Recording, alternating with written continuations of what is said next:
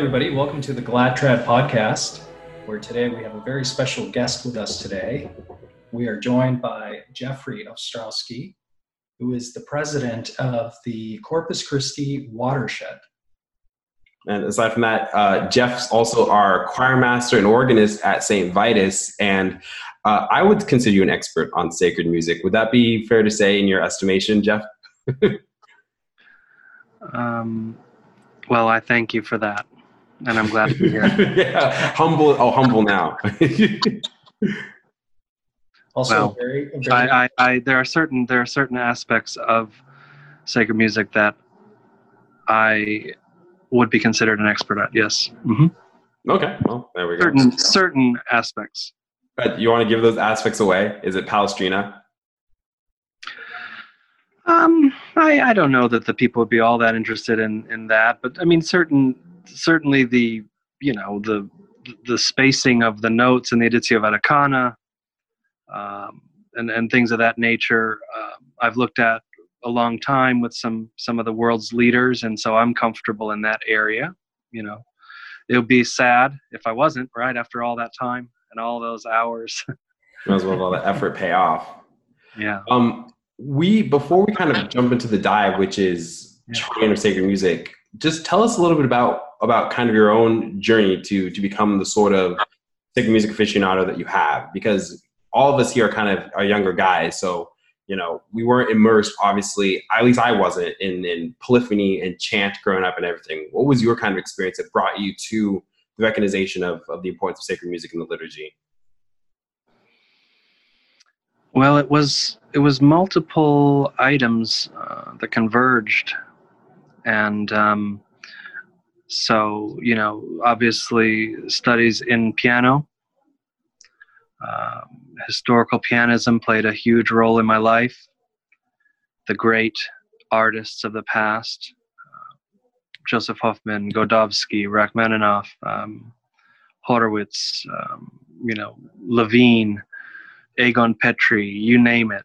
These are people that I spent many years studying, and of course I had to study myself to get into college on a piano scholarship. We had to play juries every semester, so that's a lot of memorized music, you know, thousands and thousands of notes, and you have very, very good artists looking over your shoulder as you play those juries. It's uncomfortable, you know. These are people that are just unbelievable artists, and they sit over your shoulder every semester, and you play, you know, a lot of memorized music, and you don't make a mistake because there's 4 or 5 professors waiting for you to make a mistake, you know. So that was definitely part of it. Studies of music, you know, a seminarian that I knew and the fraternity influenced me towards some different types of music. But in addition to my own studies, you know, going to the traditional mass, from a young age, you know, and the priest knew I could read music because of piano studies, so he'd always send me up to I wanted to serve, but he'd always send me up to the choir because he knew I could read music. Yeah. And so we did that every week for many years. And, you know, obviously at the conservatory, we had a huge conservatory, it was 73 full-time faculty in music. Where did you grow up and where did you go to school? University of Kansas. So it's a big music school. 73 full-time faculty. I'm not talking about teachers' assistants. I'm not talking about TAs. I'm not talking about the theater voice department. I'm not talking about the music ed department. I'm not talking about the music therapy department. And KU actually invented music therapy, just like we invented basketball, believe it or not. Sean, all right. I went to school on Naismith Drive. Naismith was the one who invented basketball. But in any event, you know, that's a huge faculty. You have, I mean, the choral department was like 300 people. So you're around musicians. You're doing all kinds of stuff. You're learning electronic music. You're learning to harmonize at sight. You know, you're accompanying, because of my scholarship, I had to accompany a bunch of different singers and, you know, flautists and clarinetists and all kinds of people like that. So you're exposed to all these things. And we had a great music library. And so I'd go in there and discovered some really, really amazing books and started transcribing music. And, you know, it went from there. Sean, you grew up. You said that you grew up with the traditional rite of the mass. So your exposure to chant polyphony was kind of in your formative years as well. I mean, essentially what happened was my mother remembered the Latin Mass from when she was little. She grew up in extremely impoverished circumstances, very, very poor growing up. And so, she had to take care of all her brothers and sisters. It was a big family of 6. The long and short of it is that she made a little bit of money at church because she taught herself how to play the organ by cutting out a piece of cardboard and writing the keys on it. And she's a very, very good pianist, organist, and so forth. And so, but she was making money as an organist.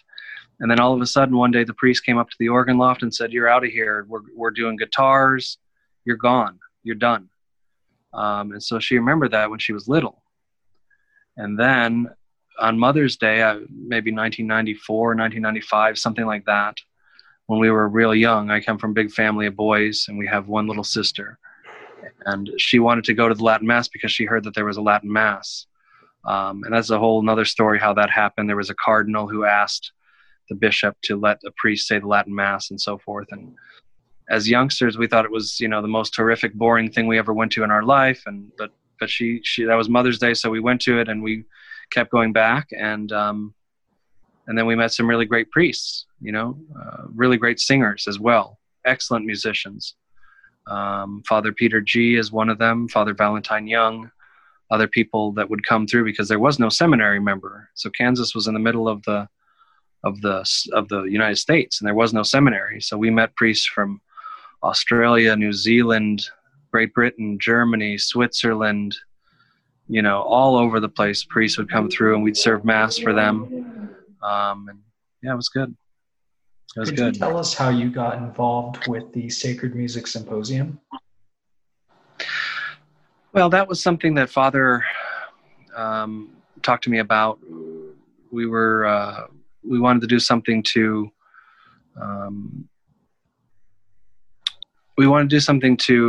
help sacred music, and we also wanted to do something to make people more aware of what we were trying to do in Los Angeles. And so, I had some really good friends, and we, started out in humble beginnings, and every year it was amazing. It was really amazing every year until the pandemic this year, and it was not possible because of the restrictions that the secular authorities have put on the cities and so forth. We were not able to have it this year, unfortunately. But what are you going to do? Right. Let's which brings to kind of the point. So it's good that you were able, as a young man, to kind of hear the history of the church as it's expressed in music. I've often said, my musician brain often tells me that, despite a lot of the kind of changes that happened in 50, 60 years, one of the things that really throws my brain is that you really get your first taste of sacred music, not from a church setting for a lot of us who kind of come to the fullness of tradition in the Latin Mass, but you get it a lot of times like from our high school secular choir. We'll do Magnum Mysterium or, Ubi Caritas or something like that. So yeah. What is sacred music? What sets chant and polyphony apart from maybe something that you're more exposed to if you're in the Novus Ordo, which is guitars and tambourines, the piano nowadays sometimes. Wind chimes. Wind chimes. Yeah, we have a story of wind chimes for the consecration. You're absolutely right, because the people who hated traditional music and the traditional liturgy did not anticipate the fact that secular universities would continue to teach the great music, the true music, the best music, period. And so I come from the Midwest, and we have Sundays are football days. Okay, yeah. That is what happens. We have people who prepare for 3 or 4, sometimes even 5 days for tailgating, and that is what you do. You play football, you watch football, you tailgate for hours. That is what happens. And in essence, in a certain sense, the reformers thought they could come in and just overnight just kind of take away football and nobody would care. You don't do that in the Midwest. there would be backlash. And the same thing with the university.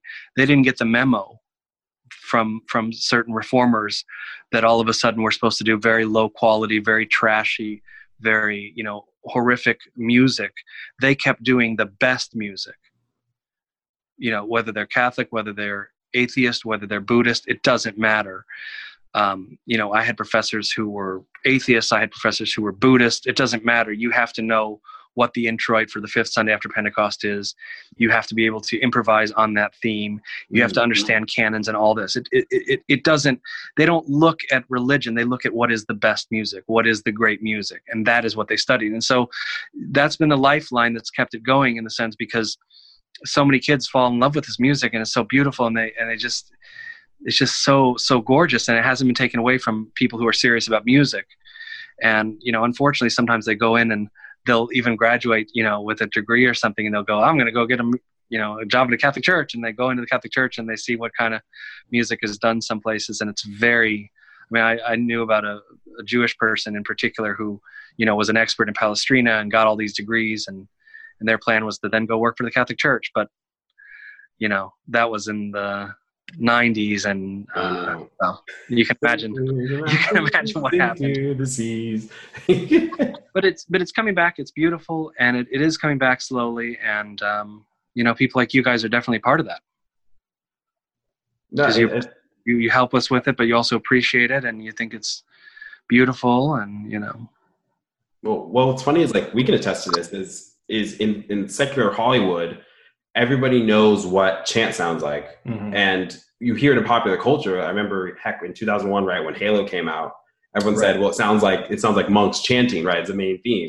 And I've never seen an abbey full of monks chanting, No, I don't think it ever crossed my mind to think about monks, but I knew that it was something that was otherworldly and that sort of pointed upwards. Yeah. Yeah. That upward, that transcendent nature of music. Exactly. It was transcendent. Would you say, so Jeff, it's funny because I hear people say, well, shouldn't sacred music be about the feeling behind it? So if you have a guitar and a song in your heart and you want to dedicate your music to Jesus, how come that's not acceptable for the mass? But we talk about Palestrina and the other great masters, both in chant and in polyphony, Bach even, and we see that as something that completely sets apart the music specifically for liturgy. Yeah, it's interesting, isn't it? You can't go anywhere in the world except for a Catholic church and find the wrong music. You go into an elevator, there's the correct music.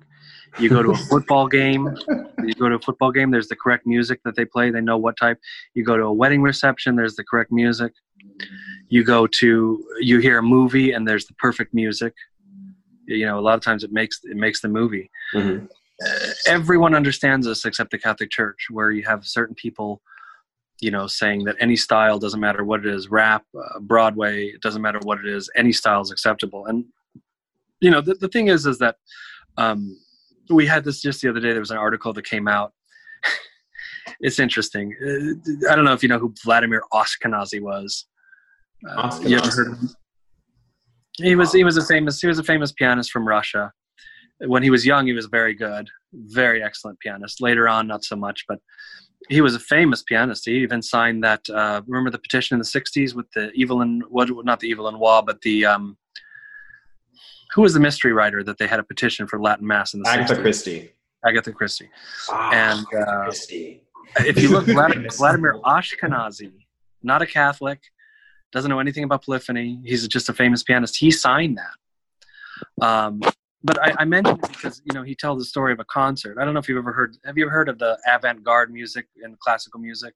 Oh, heck yeah. I know it in jazz and in classical. You'll have like a dead fish. You'll take a dead fish and you'll hit the piano with it, and that's supposed to be the music. Or there's another piece where you fire a bazooka into the audience and kill the audience, and that's the music. That's my kind of music. There's another piece where you just turn on radios to static and you just listen to static, and this is called avant-garde music. Well, Ashkenazy was talking about this one day because he played this avant-garde piece, ugly, horrific, just terrible, awful. And the composer was in the audience. And, he talked to him after the concert, and Ashkenazy, and he said, I really like playing your music. Thank you for composing that music. And the composer goes, really? But it's such an ugly piece of music. So Ashkenazi's like confused because it's like he's trying to compliment the guy, you know, and he goes, but you're the composer. And he gave this answer, which we just saw the other day. There was an article about this on Catholic Online or one of those websites. And he said, the composer said, well, but all I see around me is ugliness. So that's what I put into my music. Mm. This is not the tradition of the church. So this argument the other day, just a few days ago, actually, this article was making the rounds, and they're like, well, if you think about it, you know, crucifixion is something ugly, and therefore we should have ugly music, and it should sound like, you know, sound really bad and horrible, and that's what art should do. Art should reflect reality. No, it's not the tradition of the church. If you look at the great works, Palestrina, Marenzio, Guerrero, you know, down the list, you know, Manchicore, you know, Pierre de la Rue, down the list of great composers, not charlatans, but great composers. They saved the most beautiful music for the Crucifixus. Mm. And it's not that these were highly educated men. Lassus spoke something like 13 languages. It wasn't that he was a dummy and he didn't know what crucifixion was. He did. Okay, but it's not the tradition of the church. The church sees something beautiful in the Holy Faith, and that's why we call it Good Friday, right? We call it Good Friday, even though the crucifixion, you know, we commemorate. We commemorate the crucifixion on Good Friday, and that's just not the tradition of the church. And someone's trying to be very clever, and they're kind of like, almost like a baby starts to talk, you know, goo, goo, ga, ga, da, da. They're trying to, you know, start at the beginning and figure out what art is. And they're like, well, if this is ugly, then we should make it ugly. No, it's not the tradition of the church. They need to go and study. They need to open a book. They need to study the tradition of the church, because that's not the tradition of the church. And yes, we know that in a certain sense, crucifixion is something ugly, but it's not the tradition of the church. And so you were asking about the correct music. We look to the tradition of the church to find out what the correct music is. We don't start out with the assumption, you know, I don't know anything, but I'm going to prescribe what's for the church. No, we don't do that. We open a book and we study, and we look at the tradition of the church, and we follow the tradition of the church. You know, it's this modern phenomenon of someone who, you know, well, I spent 5 minutes studying this, so now I'm an expert on it. No, it's just, you know, it's not the case. So, could you give us like a small crash course? I'm not a musician. I'm not talented in that regard. You're just not talented. Yeah, thanks, Jordy. So I'm not really sure how to play music or read it or anything like that. But could you explain to us non-musically, people who are not musically inclined, what the tradition of the church, the music of the tradition of the church was, and how that developed over time? Well, I mean, I can try. I mean, you have music that came from the synagogue, and then Christians adopted that, and we have 600-700 years where we don't have any information about music, because no one knew how to write it down. There was no way to, you know, it's like trying to tell a blind person, blind from birth, what yellow means. I mean, we have no records of music for a long, long time. And then the Catholics started to write down music, and in the 9th century, 8th century, 9th century, and we have start to get traces of it developing, and principles of music that everyone followed, whether it's J.S. Bach, whether it's Palestrina, whether it's Josquin des Prez, whether it's Fauré, whether it's Duruflé. I mean, these people, there is an established tradition of great music that can be looked at and can be studied and can be found. And, you know, again, as a youngster, I still do this. You sit at the feet of the masters and you learn and you study. And so those are the, but each person, you know, each generation puts a spin on it for sure. You know, Mozart spent his youth copying Bach, and we still have his books where he copied, you know, the Well-Tempered Clavier. and Bach spent his youth studying Palestrina. I mean, they study the masters, and sometimes they put a twist on it, but only after, we're talking millions of hours of study, do they then put their own twist on it. Again, I mean, there are still some disciplines, aren't there, that are, that are recognized. You're a photographer, Rudy. I mean, it's, you don't have a kid come up with a 1989 Kodak and take his first picture and say, "Here you go, I'm done. I don't need to learn anything more." I mean, these are traditions that you can study. It doesn't mean that, people still can't fight about whether Godowsky was a better pianist than Horowitz or something. But, so you look at the traditions of music, and you try to find music that is of a certain dignity, a level of dignity. It's not dance music. You look at things like that, and and it's not always easy, because Jordan, you've asked about this too. Sometimes musical connotations can change over 200 or 300 or 400 years. And that's something I found also to be very difficult, because people don't really understand anything about history. So for them, 50 years ago is basically the same as 1,000 years ago. Yeah. And I struggle to understand that. I'm not trying to be, I'm a genius and you're not. I'm just saying it's very difficult when literally people, if it's in the past, it's basically the same. If it's 50 years old, if it's 1,000 years old. So these connotations and things are not set in stone. But anyway, I don't know if that really answered your questions, but we look at the masters and we follow what they did, and the principles. Unfortunately, many people don't even master the basic principles. Yeah, I think basic theory 1 exercises that you start at, they can't be bothered. I mean, it's not their fault, right? They grew up, playing video games every second of their life, so it's very difficult for them to really know what it means to work hard. Most of us think working hard, most people in college think it means staying up the night before your exam. No, working hard means from 6 a.m. until midnight every day for 6 months. It's not staying up the night before your exam. That's working hard. And so, and I think you can probably understand that too, in terms of when you try to tell someone about something you really love, maybe an old movie or something, and they just don't get it. And you can't really, you just they'd have to put in the time, they'd have to put in the time to even really understand what they're loving here, And I think that's one of the reasons why I find the traditional liturgy, and especially traditional music, contextually transformative for the mass. It sets it apart. I've said this story a lot, but I never heard it Asperges before until you were actually at the helm of the choir, of course, at St. Victor's when I heard it. And that's of course, I don't know how old the Asperges is. I know that's an old melody. It tastes of the tradition of the church. And, there's something about, it seems like, all the masters had to put in the time, the work, and the effort. This is the same in photography. This is the same in cinematography, of course. But especially in the church structure, it's like our entire objective is to give as best we can back to God. And nothing will be perfect, because we as humans are not perfect. We need the grace of God, but God's given us so many talents that we can give back to Him. And it seems like for most of my musical experience in mass, the answer's been good enough. And, it's funny, because I think what it's produced is, we've talked about banal liturgy, and we've talked about just, we know the whole folk repertoire.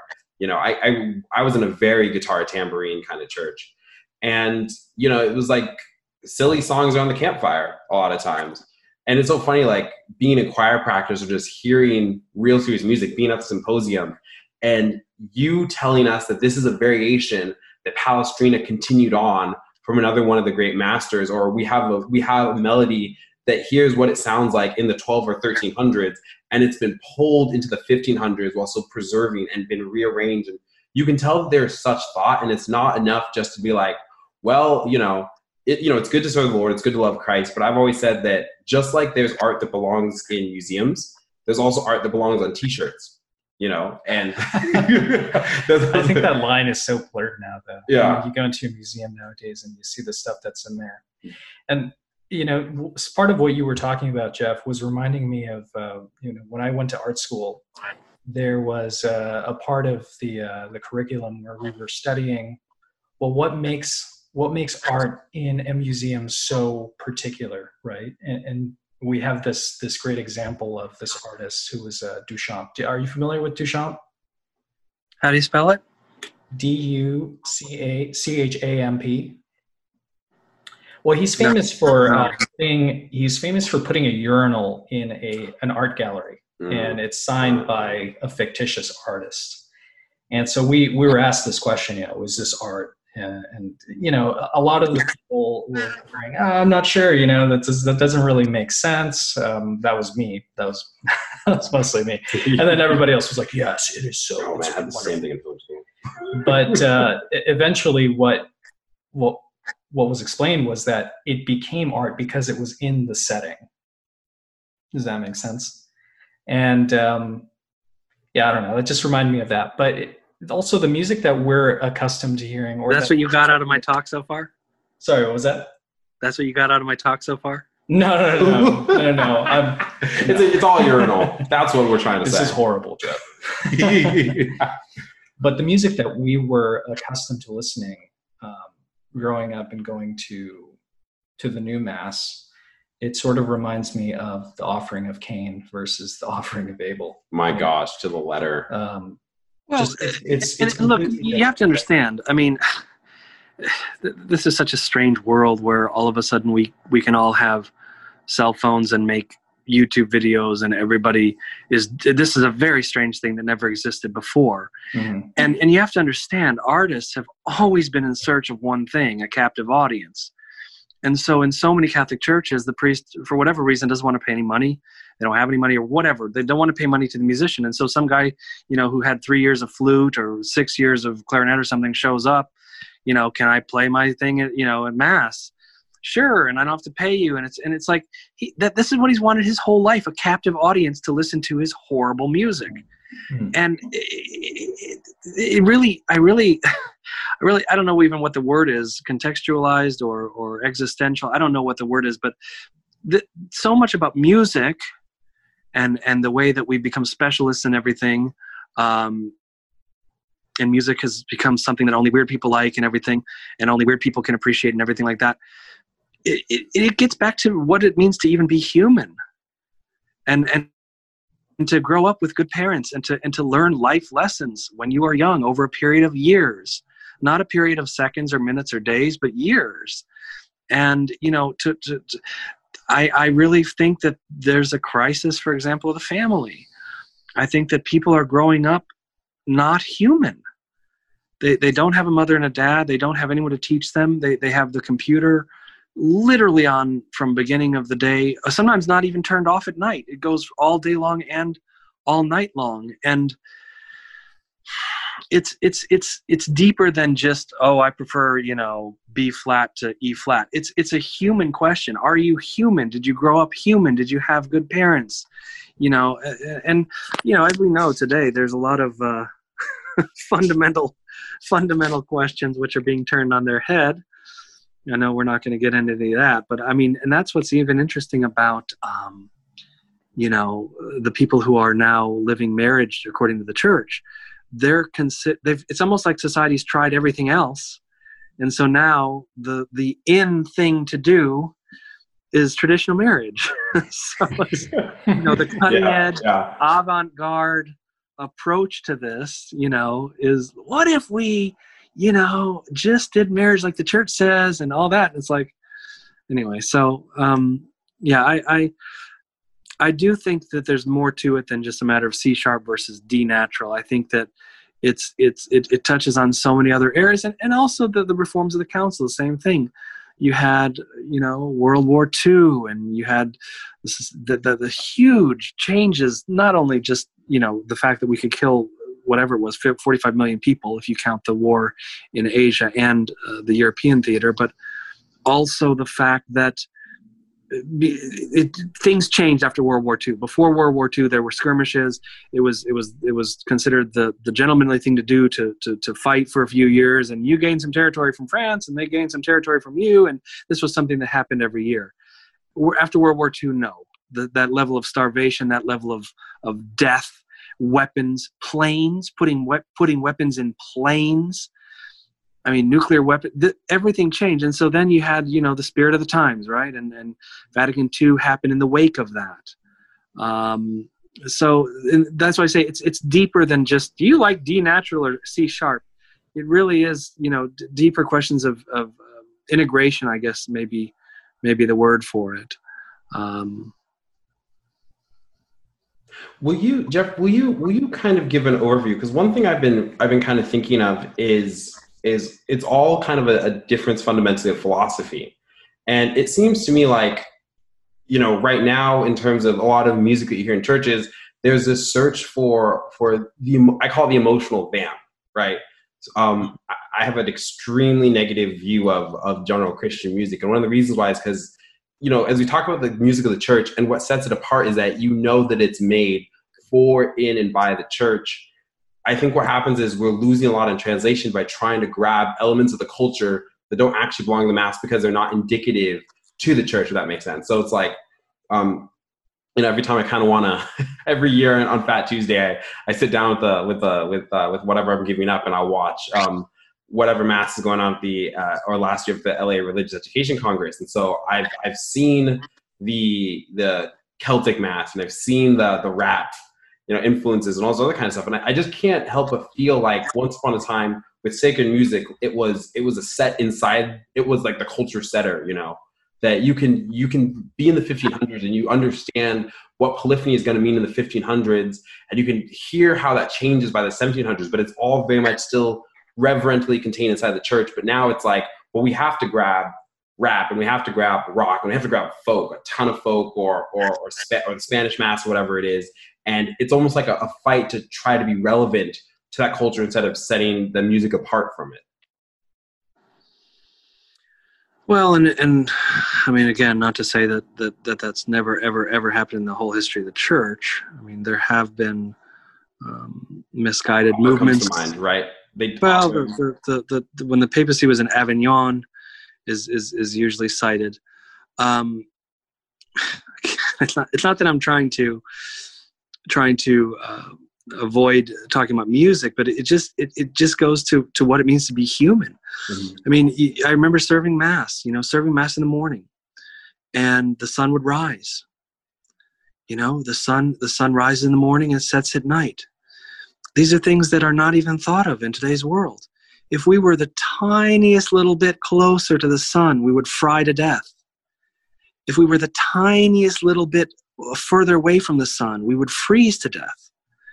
We are in an orbit that spins around the sun and has different seasons based on the slightest variation, and creates winter, bugs die, bugs come back to life, plants grow, water evaporates into the air, goes into the sea, comes back in rivers. These are things that are never even thought of now because we're so interested in, I guess, whatever, the Kardashians and all that. But I would say that as a youngster, you serve mass. You go into the sacristy early in the morning. There's order, there's silence. The priest vests himself in beautiful clothing. I don't even know if you've seen the styles today, whether we as humans can even appreciate what it means to have a beautiful garment anymore. I don't know if we can. I really don't. But as a youngster, you see this and you taste it and you smell it and you feel it. And that's another thing. As a youngster, you get up in the morning. The sun rises. You don't, play video games when the sun's out and then, meet with your friends at 2 a.m. No, there's an order. And that was something, again, I think the music goes right along with that. And I don't know if that's exactly answering your question, but at some point we have to make up the decision. Do we believe that there is such a thing as order or not? Do we believe that there is such a thing as beauty or not? So, for instance, what you were saying about the music, you were getting into the different styles and so forth. I can't remember where I had a point with that where you were going about the different styles and it lost me. But it gets back to basically what it gets back to is you can turn it around on them. You can say, well, why not this? They say, well, why not the wrap or whatever? Why don't we replace the mass text? Well, why don't we do them? In other words, you can turn it right back around on them and say, well, if everything's the same, and if nothing is better than anything else, and everything is by definition de facto equal to everything else, then why don't we do what the church, what the sacred liturgy gives us? Yeah. Yeah, And that's because when then they get very uncomfortable. Then they get very uncomfortable because they don't really have an answer for that. Of course, deep down, it's because they don't believe in God, or they're bored at Mass. They play crosswords during Mass or whatever.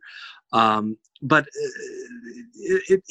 there's usually, again, the people in charge. There's usually a reason for what's being done, and they get very uncomfortable when you start questioning that. So, which is exactly what we love to do.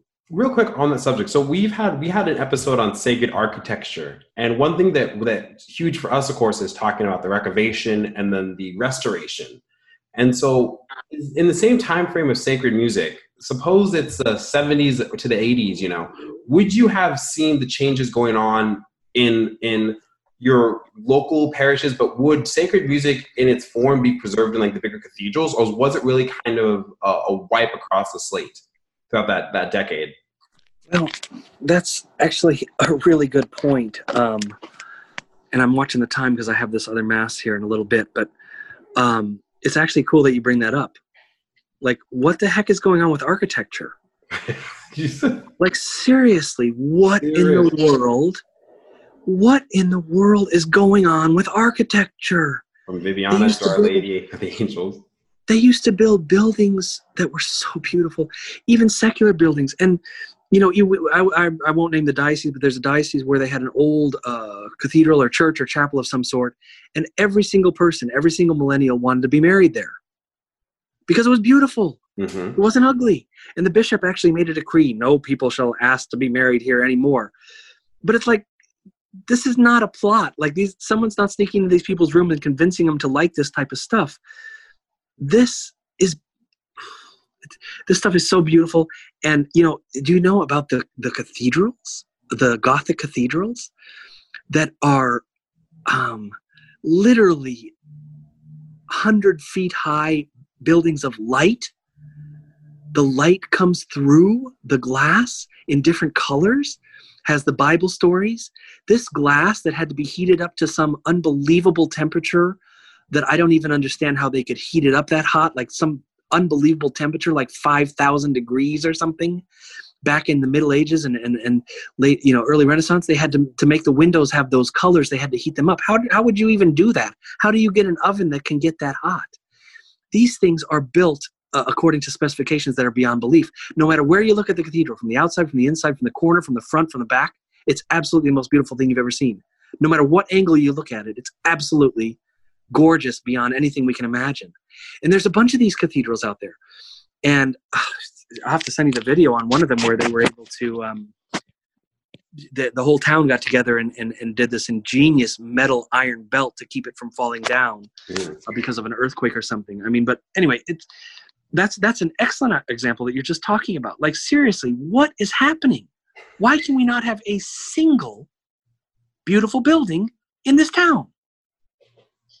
I mean, maybe why don't we just do 50-50? You do 50 of them ugly and horrible, and 50% well, that's what we beautiful. Why is it impossible? It's crazy. I think the sense has been lost that these buildings, well, we're talking about sacred architecture. So if I limit it to church architecture, I think there's been a loss of the sense of the sacred.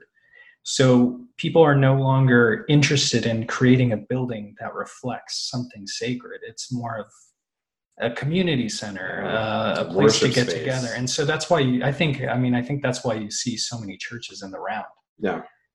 It's not so much of a vertical ascent to the sacred. It's more of like, hey, let's face each other. Well, and to your specific question, Jordan, there were a lot of bad architectural experiments that happened long before Vatican II, 30s, 40s, 50s. And some of it was a reaction to extremely ugly, ornate Gaudy. really gaudy stuff. So I think in some sense you could say, look, let's get rid of all this gaudy stuff and have some order and some cleanliness. I'm not saying that that's necessarily horrific, but that's not the brutalist stuff that we're talking about. Mm-hmm. So, you know, that's such a good point. I don't understand why no person will build a beautiful church. Everyone would love it. Everyone that I've ever met loves how beautiful they look, you know, and it's almost like an idea, you know, waiting to happen. So I don't understand it. The music I can kind of understand because music is hard and it takes work. But, you know, architecture, there's so many architects that would love to do that. And you're built, you know, you're paying a lot of money anyway. So anyway, I didn't mean to derail you there, but that's such an excellent point. I don't know why we can't have just like one beautiful church, you know? No. Yeah. I've always said in this town, especially, you know, you get the Viviana, St. Viviana is now an event space. How are we doing on time, by the way? And some of those new ones that they're doing too, they don't know the classical principles. So they end up building a church that like the altar is like way too small or way too big, like basic things that people used to understand, even though it took them 200 or 300 years to build a cathedral. Yeah. Time wise, I think we still got at least another good 10 minutes. Good. Cool. So, you know, on your point, just real quick, because I've noticed this, you know, how many churches have we been in that have a choir loft? And it's so funny because I know that churches were built with the carrying of the music in mind. You've talked about cathedrals, Jeff, in Europe and in other places that the notes just float to the ceiling and they don't come down. And there's something really mystically beautiful about that. But now it's an empty choir loft. It's a microphone system, which completely changes the tone, tenor, and the way that we sing. And it's like no wonder that we've gone to folk into modern instead, because there's none of the sensibilities I think that the church has really naturally progressed in how to build and express in sacred music. And it doesn't even make any monetary sense. I remember going. There's a huge old cathedral that was built in the 1920s with some oil money, massive thing. And of course, they renovated it and changed everything and put carpet in or whatever. But then they started to remove the carpet a couple years ago. And if you walk up to where the high altar was, and you sing or you even talk, your voice goes perfectly to literally every part of that cathedral. I don't know who designed it. I don't know how they designed it, but whoever did it knew what they were doing. So of course, when they moved the altar, it's all out the window. You can't hear anything. You have to try to, buy expensive systems, and it's you're depressing me. Glad trad, sad trad. Let me, because I do have this other mass coming up here. Let me say one thing about the whole notion of the propers. Will you tell our audience what propers are first off the bat for them to Sure. And part of the fact that they don't know what propers are is part of what I'd like to talk about, because it's emblematic or indicative of a lot of the problems that happened in the so-called reforms of the Second Vatican Council. Obviously, the council did not make the reforms. The reforms came after, and in many instances, they had nothing to do with what Vatican II wanted. That's a whole other story, because Vatican II thought that the Sacred Congregation of Rites was going to make the changes, but that's a whole other story. In any event, let's just call them the reforms that followed Vatican II. I mean, you've heard all those stories. I mean, I remember one of the cardinals, was saying if we allow the greater use of, this was in Vatican II, he stood up and said, if we allow the greater use of the vernacular, and we might get to a point where, nobody knows Latin, and we don't have Latin Mass, and we don't have the canon in Latin, and we don't have the ordinary in Latin. And everyone just roared back and laughed so hard. The entire fathers, every single father in that place was laughing their head off that such a thing would even be, mentioned. But in any event, literally less than a decade. Yeah. Oh, it was, yeah. Even it's like 3 years later, dioceses were forbidden to do anything in Latin. Like you could still say Kyrie, but you can't say Domine. But anyway, the propers are this story I think would give a good example of kind of something important to know about. Every Mass had its own set of readings and propers. If you go to the Feast of St. Thomas Aquinas, he has an introit, he has readings, he has a communion. These are little verses that over the centuries have always been sung. And sometimes they're very interesting. The one for St. John, for example, the communion for St. John, the disciple that our Lord loved. The communion is interesting. It talks about, well, you have to look it up. Out of everything they could have chosen from, that'll be your homework assignment. Out of everything they could have chosen from the Gospel of John, look at the verse that they chose. It's very interesting. But every feast had, it doesn't matter. Saint Maria Goretti, Saint Isaac Jogues, it doesn't matter. Okay, they all had their own feasts. Every Sunday had its own, set of propers and readings. So Easter is not the same as Lent, is not the same as Christmas, is not the same as Advent, is not the same as Trinity Sunday, is not the same as the Sacred Heart. So you had readings and you had propers. Okay, propers are those 5 prayers that always occur in every Mass, even in the Novus Ordo. You have the introit, Alleluia, Gradual, Offertory, and Communion. So the whole point of Vatican II, they said they want to get back to saying the actual Mass. They don't want to have hymns during Mass that are not the actual Mass text. Their whole point was, we got to say these Mass texts. We got to let the people say the Mass, not pray at Mass, but say the Mass. That was the whole thrust of their argument. We have to have them recover the liturgy so that they're not singing at Mass or during Mass, but they're singing the Mass. Okay? Sounds pretty simple. So you would assume that you would want to sing the Mass if that's what we're trying to do, wouldn't you? I mean, is that a fair assumption? If that's the whole point, So, but then this thing happened. You had, the traditional propers that have existed for 1,700 years for each feast. Again, it doesn't matter what feast it is. You can take any feast you want. We could use whatever, the third Sunday of Lent, okay? And these propers go back 1,600 years at least. And all of a sudden, the committee after Vatican II did something very strange. They changed a bunch of them to other scriptures. And this was very strange.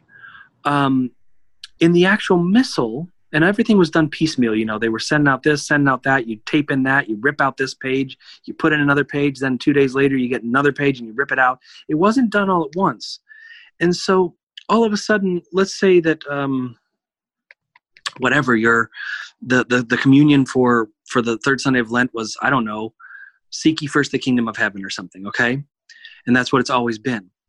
They changed it to a completely different thing, the Psalms, which is from the Old Testament. To something from the Psalms. It is, I don't know, whatever. Like, it is better to, serve God than serve princes or something. Both of them are scripture. Both of them are beautiful. Both of them are the Word of God. Okay, I'm not saying that there's something wrong with the Old Testament, but the question is why? We have a song that has existed for 1,600 years with this feast. Why are we changing it? What is the point? And you look, and we're actually still looking. We've been looking for 50 years to find out why this was done. Because it wrecked all the music, everyone was confused, and they gave multiple options in addition to that one. Now, Paul VI, in the front of the Missal, he says this was done for spoken masses, in other words, masses without music, for better understanding. Okay, so it was put in the sacramentary, which is the book of the priest, by the way. Everyone had their own book. I'm sure you know that. The lectionary is for the people that are reading. The Evangeliarium is for the deacon who's reading the Gospels. The Gradual is for the singers who are singing. The Sacramentary was for the priest. It has the priest's items, not the choir, not the deacon, his stuff.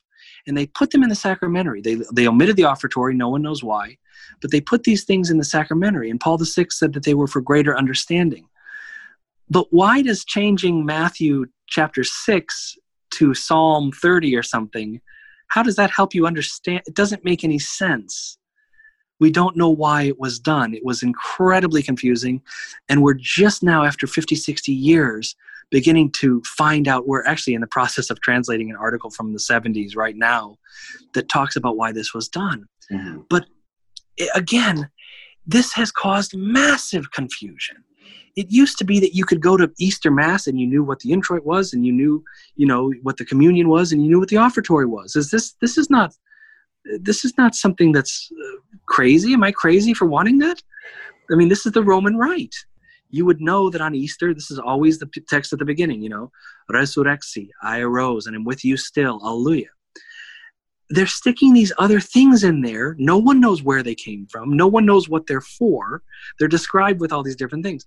And so these are the type of, it's the cart before the horse. Was this done to sow confusion? Did people just not understand? Were people substituting so many hymns anyway that they didn't notice? Was this a secret plot to destroy the sung liturgy? I don't know. All I know is nobody, and I mean nobody, knows why they changed these things. And so, and I have to admit, it's kind of fun. We've been searching, we've been dealing with people all over the world to find out why this was done, trying to do some detective work. It's kind of fun to find out why. But this is just, it's completely unnecessary. And it also goes against what Vatican II wanted. They didn't say, hey, let's completely change the liturgy to something else for no reason. They said, let's get back to saying the actual liturgy. We don't want to be singing all these hymns during Mass. They sang hymns during the sermon. They sang hymns during the creed. They sang hymns during the Ite Missa Est. They sang hymns all throughout Mass before the council. And the council wanted to get back to saying the text of the Mass. So how are we getting back to saying the text of the Mass if we secretly change all of them covertly for no reason at all? It doesn't make any sense. And you're probably, your brain right now is probably mush trying to think about this. It's very confusing and nobody wants to hear about it. Bishops don't want to hear about it. Priests don't want to hear about it. This is confusing. This is very confusing. But somehow we got to get back to what we're supposed to do, because at the same time, Paul VI claimed that the music remained unchanged. That is what he said. Go to any missal over the last 50 years. Go to the missal in your church today, right now. Walk up there and look in the front of the missal and see what it says. He says the music remained unchanged. He said these other propers are only for masses that are read. And sometimes it's translated as read masses. Sometimes it's translated as masses without music. You get the point. For instance, if the priest sang a private mass, he would read those antiphons. So why then are now people are doing books and trying to sing the spoken propers and the missal propers and the sacramentary propers? It's not a great situation, folks. And now, after 50 years, now people who have been in favor of Vatican II are now saying, what we should really do, we should go back to having just one text for each feast. In other words, that's what we always had. I was going to say, back to one. And you almost want to say, hey, great idea. Yeah, let's do that. But then you sound like you're, a pre-Vatican II person or something. And I've seen books, we just talked about a book like this that happened, that took out all the other options. They went back and did what the pre-conciliar rite was doing. So they're saying, we're post-conciliar, we're Vatican II, we support the Reformed liturgy. By the way, we took out everything except what it used to be like, and we're not going to tell you. They don't say that in the preface. They don't say that in the advertisements for the thing. Anyway, it's very frustrating as a musician. It's like, Jordan, it's like if I went up to you and said, hey, I got this idea, I want to tell you about it. No one knows about it. It's this thing that you can put your eye into and it records what it sees. And I think I want to call it like a camera, and it's just I don't know. So it's, and I like to verify everything. I don't like conspiracy theories. You probably know that about me. But this is crazy. This is nuts. And I think people don't really like to kind of sit down with this stuff and make sense of it. Mm-hmm. But I mean, this must be resolved. And it gets back to what we talked about earlier. What was wrong with the ones that we used for 1600 years? Well, let me know. Let me know right now what was bad about those. Why can't we use those? Have the decency to tell me why you're changing this without any authority and keeping it all on the down low. Anyway, there's a lot of work to be done. And this is all coming to light. We got a lot of people that are doing great work and trying to bring back dignity to the sacred music and stuff like that. But I tell you, this should have been all settled in 1970. today's what, 2020? That's 50 years. This should have all been done. Allegedly, they did preliminary work before the council for years. Fulton Sheen was on the committees that did the preliminary work before the council happened. That was all done, before the council even happened. And just now in 2020, we're beginning to look at a basic thing like the communion antiphon at Mass. So maybe that'll give you some small indication of the kind of confusion that's out there and what we're up against. And it's like I say, people's eyes gloss over the minute you start saying this, spoken proper is this and sacramentary that and 1970. Have you ever seen the legislation for the post-conciliar Mass? Have you ever seen the book that has the legislation? It's 6,500 pages. Wow. Okay. We're going to read that. Mm-hmm. Not even them. Oh yeah. A layperson, no. A priest, I doubt a priest would even do it. Yeah. In the olden days, you had, very small instructions about maybe 30, 35 pages for how to say Mass. Can you imagine giving young priests, here's 6,500 pages of legislation before you can say Mass? It's ridiculous. It's, unless, I don't know, maybe I'm missing something. Maybe that's just what people want. I hope not. Well, I don't think they are because, and maybe the last thing we can talk about real quick, I know you have to run, is what is the way forward? So your sense of that restoration is on the rise. There are more people who are understanding this. There's languages back into frame. We've gone from not knowing what propers are to now essentially rediscovering them, recontextualizing them and everything. So what do you see? I see your work with the Music Symposium. I see your work with CC Watershed, with the hymnals that you've contributed to. What does it look like to you? I think you guys are it. I think you guys are young. You're married, getting married. You're going to have kids. You are both professionals, and you value music. Okay, you feel that there's something to be learned. You feel that the fundamentals of music are something you can actually learn. It's not just, go touch the piano and whatever keys you press, that's beautiful and that's wonderful. You don't feel that way. You feel that there are fundamentals of music that can be learned. And I think you're both professionals in your field. You're going to continue in the church. You're going to have kids. You're going to want those kids to go learn music. And I think that that's the way forward. We have enough people that know music, in terms of university degrees. I mean, people with double doctorates, but they need a place to go to where they can do their skills, and you guys are going to be the ones giving the money to the priests to support the church, which is a commandment of the church, to contribute to the support of your pastors. And you'd have to pressure them to make sure that the music is a very important part. Yeah. I would do it. And I also take donations. No, just kidding. That's true. I'll swing by later and pick up my. No, you pick up the checks in the mail. Father Fry's got it actually. Yeah, send us the invoice. I'm moving. I won't tell my real address. Cool. Well, I don't know.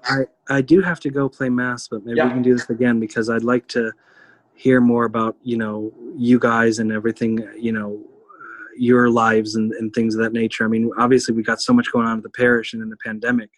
Yeah. But I do know you're both professionals because I've worked with you, Jordan, and then my wife has seen your stuff, Rudy. So it's good. You guys are the people that we need, and you're going to have the power because you're going to be the only ones in the pews. The people that are leaving the church are not going to be tithing.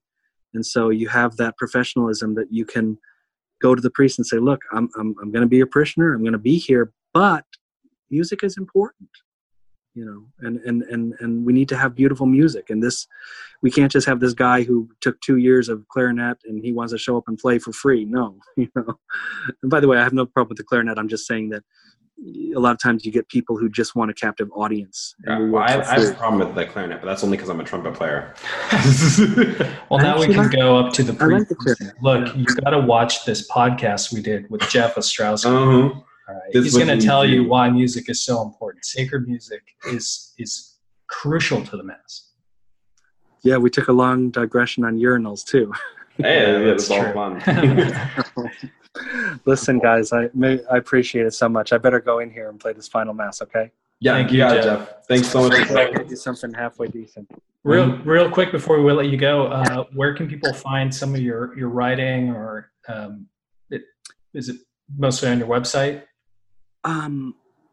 Yes. Just type in ccwatershed.org, and we have a bunch of great people who write. I don't like to write per se, but people seem to appreciate it, so that's what I do. So Great. you know, I appreciate that. Thank you all so much for subscribing. If you liked what we had to do, go ahead and hit the like, comment, and subscribe, and the notification bell down below. It's really, really crazy, actually. We, only a little bit ago, were asking for 100 subscribers on YouTube. Now we're at 170 approximately at the time of this video. So we're really appreciating everyone who's sharing these videos, everyone who's liking, and the feedback's actually been crazy. You know, you made a special video on the Luminous Mysteries because one of our fans asked a question. So if you have any questions, you know, you can reach out to us on our Instagram. You can reach out to us in the comment section on YouTube. We love it all. We're happy to take y'all and make little sub videos that we do in order to help expose the joys of the faith and of the truth. So I think that's everything. What do you think, Rudy? Yeah. Are we mad about anything this week? Oh man, I feel like there's a lot. You want to hit something? There's always something. Welcome to Mad Trads. Welcome to Mad. We haven't done Mad Trads in a while. David Haas is being is under. No, I'm just kidding. I think I mentioned this before. Jordan and I and another friend, Anthony, who happens to be Anthony CPA. I kind of made a joke. He has a company. Yeah. He doesn't have a company yet. It was more of a joke. But anyway, our friend Anthony and Jordan and I, we have a thread going, and it's pretty funny. In the morning, I wake up. Jordan's usually the one that's awake first, or you know, maybe scheming. Anthony and Jordan are up later or something like that. Yeah. So the point is, you wake up and you just get like the Cancer Daily News. It really is bad. Of just like the worst things that are happening in the church. Oh my God. We find them. Yeah, it's those Facebook groups for me. I don't know where y'all get your thing. Complicit Clergy maybe or whatever. Twitter. Yeah. Oh, that's right. Oh, I'm so sorry. Yeah. There's some Instagram accounts too that I follow that. Well, and not occasionally. I think their whole thing is posting really just bad stuff. So I don't know. Temper your interest. You don't want to make this a habit. No. Yeah, honestly. So what do we have on the docket today? What are we mad about? Okay, well, let's talk about this maybe. There's a lot of things to talk about. We can talk about the fact that this is the week of the DNC, and apparently some people think that you can be a Roman Catholic and vote pro-abortion every single time, and that somehow. I think that's a good one. Yeah, that's a really good. Actually, yeah, it's a good PSA. That is a really good one. If you are on the fence and you're wondering, can I, in good conscience, vote for Joe Biden and Kamala Harris for the Democratic for president? Sorry, I'm getting off track here. If you think in good conscience you can vote for those two as a Catholic, I'm just going to be very honest with you, and I'm just going to tell you you cannot. And the reason is because they support abortion. And not just abortion, but like abortion, Hyde Amendment to like infanticide, full blown at this point. Yeah, the child is born, partial birth abortion, that sort of thing. So no, you cannot in good conscience support that. And I hate to hear people tell me, well, you can't be a single issue voter. Yeah. Because while it's true that if you were dealing with something besides abortion, maybe you shouldn't be a single issue voter. But when the fact of the matter is when it comes down to abortion, when it comes down to the killing of an innocent life, you cannot, in good conscience, vote for that politician because there's a hierarchy of importance. And innocent life, a child unborn, or a child born and killed as soon as it's born, that is like, I'm sorry, but that's like the top. Like you can't just say, oh, no, it's okay.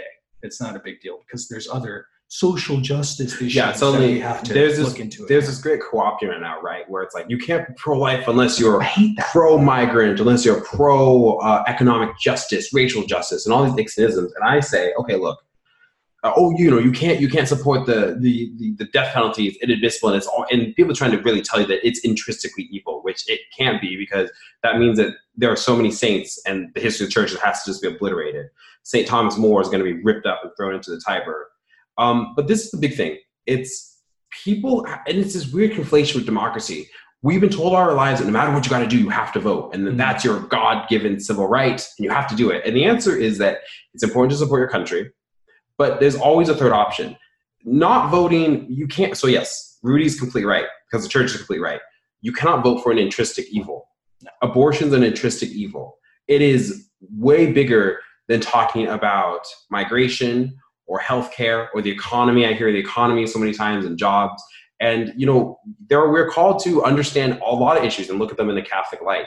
But there are some things, there's a hierarchy of things. So yes, as a Catholic in good conscience, if you were trying to figure it out, it is a sin to vote for a person who advocates for the killing of children. And that's wantonly what it is right now with the Democratic platform. In fact, Perez, the DNC chair, said a couple years ago, you cannot be pro-life and Democrat. And that's not right-wing, rad-trad conspiracy theory. That's in black and white. They literally said that. So yeah. I mean, I think that was the point where I realized that I couldn't be a Democrat anymore. Mm-hmm. And I'll tell you a funny story. But before I do that, I think you're right. Because people nowadays will say, well, I've had this with my secular friends who are leftists. Yeah. They'll say things like, well, why could you support President Trump when he's not pro-life? And I always get confused, like, what do you mean he's not pro-life? Because for us, we're discussing pro-life like regarding abortion. But for leftists, they change the meaning of everything. They move the goalpost every single time. And this is a leftist tactic. Mm-hmm. So they'll move the goalpost and they say, well, pro-life means to you this. And for me, it means being pro-life is, well, you have to accept LGBT, LMNOP ideology. Right. And if you don't, then you're not pro-life. Yeah. But it reminds me of 2016, and this is a personal story. But I don't mind sharing it anymore because I think it's apropos to the time. Mm-hmm. Because I think if there's people on the fence, I want them to know this story. Okay, 2016 rolls around, and I could not, in good conscience, vote for Hillary Clinton because I knew at that particular moment in time that the DNC chair told us that if you're pro-life, you can't be a Democrat. Yeah. So immediately I was like, okay, well, I can't be a Democrat anymore. Well, who can I vote for? I certainly can't vote for Donald Trump. Because I bought into the narrative that if I voted for Trump, that being a Mexican guy, that there's going to be bedlam on the streets, that I'm going to get lynched, or I'm going to, something horrible is going to happen. Yeah. Some white supremacist is going to come and punch me in the face. Like I'm going to get dragged out of my car. Hey, surprise, surprise. That sort of thing. So I bought into the narrative, and in 2016. Did not vote in the presidential election. Mm-hmm. I voted for everything else, but I didn't vote for the president. Yeah. And I remember going home and feeling just so like depressed about it, because at the time I even had a priest tell me, "Well, just vote with your conscience." Yeah. And you and I, we've been talking about conscience and like how you can't really trust your conscience. Yeah, because a conscience can be malformed. It could be malformed. Everyone follows a conscience, Well, we're sitting at the kitchen table. Ashley, I was living in Hollywood at the time, and Ashley had come over for dinner, and we were sitting at the table after the election, and I was just in anxiety, like the highest form of anxiety. I was panicking. I was thinking, how could he have won? I don't understand it. I'm gonna die. Jordan's gonna burst through your door with his MAGA hat and drag you out to get. And guess what, people? Nothing happened. Nothing bad happened. In fact, everything has been on the up and up. And you see on the other side of the fence, from leftists in Portland and Chicago and all over the cities, the big cities, you see chaos and destruction. And we can't vote for that this time. We have to have 4 more years of the Emperor Trump. That's the only way that we can guarantee our religious freedom, that we can guarantee in our conscience that we're not voting for somebody who supports abortion. And look, President Trump's not he's not like the moral. He's not. character. Yeah, he's my God, Jesus he's not Louis the Ninth, is he? So yeah, he's not the Pope. And one thing that's important is, again, if you to not vote Democrat doesn't mean you automatically have to vote Republican. If you don't want to vote, don't vote. I think we've all drank the Kool-Aid that we have to vote. And what happens is that when you really take a step back, if you don't feel comfortable about something, what's wrong with abstaining from it? What's wrong with being a conscientious objector in that kind of way? Well, I don't want to vote for Biden, but I can't vote for Trump. If that's your pro. First off, y'all got to get on the MAGA train, man. It's freaking awesome. Rudy's gotten so red pilled. It's wonderful. Yeah, but I'm trying not to choke on that red pill. Yeah, I know. No black pills. Yeah. But honestly, it's what's very funny is that and take a look at Kamala Harris. This is a huge one. Kamala Harris was surveying federal judge appointees, and one thing that she brought up was that there was a judge appointee who was a member of the Knights of Columbus, and she was saying that something belonging to an organization like that should call into question your ability to work as a federal judge. So in other words, because of your devout Catholicism, you may very well not be qualified for positions in government.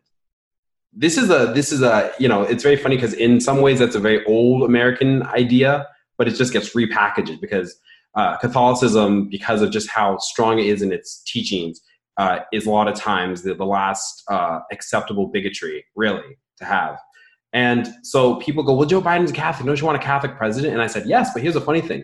When somebody supports abortion, if you partake in an abortion or you help someone with an abortion, that's a self-excommunication, right? You are willingly separating yourself from the church because you've engaged in activity which is intrinsically evil. That's what it just means, right? And excommunication, of course, isn't like the end of the road. It just means that you need to get back in the grace of God and Holy Mother Church. So this is why there's this talk about if Joe Biden came up to a Catholic church being denied communion, because if you were a public advocate for the killing of children, of course you're not going to be rewarded with the body, blood, soul, and divinity of our Lord Jesus Christ. This is a real election, and as Catholics, especially as traditional Catholics, I think that we're understanding the important role of politics, how it relates to us. Religious freedom's on the line, brothers and sisters. You can't be fooled this time. Yeah, there's too much at stake. That we're not the centrist idea that you might have had about American democracy from a decade ago doesn't exist anymore. No. If you watched all the coverage of the DNC, not just the nighttime stuff, but the daytime stuff, if you've seen our talks and our witnesses on the burning of churches and statues, for heaven's sake, that's still going on, by the way. There was just a protest at not in Santa Barbara again. Where was it? Santa Ynez. Yeah, there we go. Another Junipero Serra statue, for heaven's sake. Oscar Cortez says that Saint Damien, who fought, died, and helped lepers in Hawaii, is an example of white supremacy and colonialism. People, they're not just coming for the genuine American politics. We're not just talking about immigration quotas and whether or not tax rates should be higher or lower. We're talking about the very identity of us as sons and daughters of Holy Mother Church. They're attacking Holy Mother Church. And so, for better or for worse, what we have the forces of evil have manifested themselves in horrid ways. And I've always said this, like, I don't look at Trump for his moral qualities, right? I don't make the excuse for those sorts of things. But God has a way of using people who are extremely flawed for his greater will. He did this with Jonah. He did this with Constantine. And, we always joke that Trump's a God emperor, that's a Warhammer 40K reference. But in a way, that's what it is. It's someone who is going to go to bat for Catholics. And no matter what people who Catholics try to support Joe Biden, no matter what bishops or people who work for the bishop say, no matter what any of that happens, we know the truth of Holy Mother Church. And so it's important to really consider that prayerfully this time around, because we're at war and the church is already fighting for its life. So, I've been praying very fervently. You should pray anyway for your leaders. You should pray very fervently for the president to make the right choice. I think that the best thing for Donald Trump will be to bite some of that, to swallow some humble pie, cross the Tiber, and be baptized into the church by Archbishop Vigano. I think that'd be the coolest thing. The coolest thing. If that happened, I knew that I would be living in the best timeline. Oh my gosh, that would be Charlemagne 2.0. But we're seeing it. We're certainly seeing it now. The complete upturning of culture, of Western society. Mm-hmm. And I was thinking the other day that an attack on Western culture is really an attack on the church, because the church created the culture, the Yeah. Western How the Catholic world. Church built Western civilization. So there's a lot at stake. I know you hear that all the time. You know, you have to vote like it's the last or the most important time in your life. But honestly, I think this time it really is serious. Yeah. There's a lot at stake.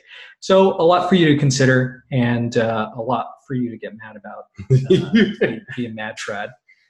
But we thank you for tuning in, Mm-hmm. and hopefully you enjoyed our conversation with Jeff Ostrowski. Find most of his work on ccwatershed.com. .org. Thank you very much for tuning in, and this is the Glad Trads. This is the Glad This Trads. is the Glad Trad podcast. That's right. We're out. All right. Take it easy, guys. God bless you. May it keep you. Bye-bye. Bye.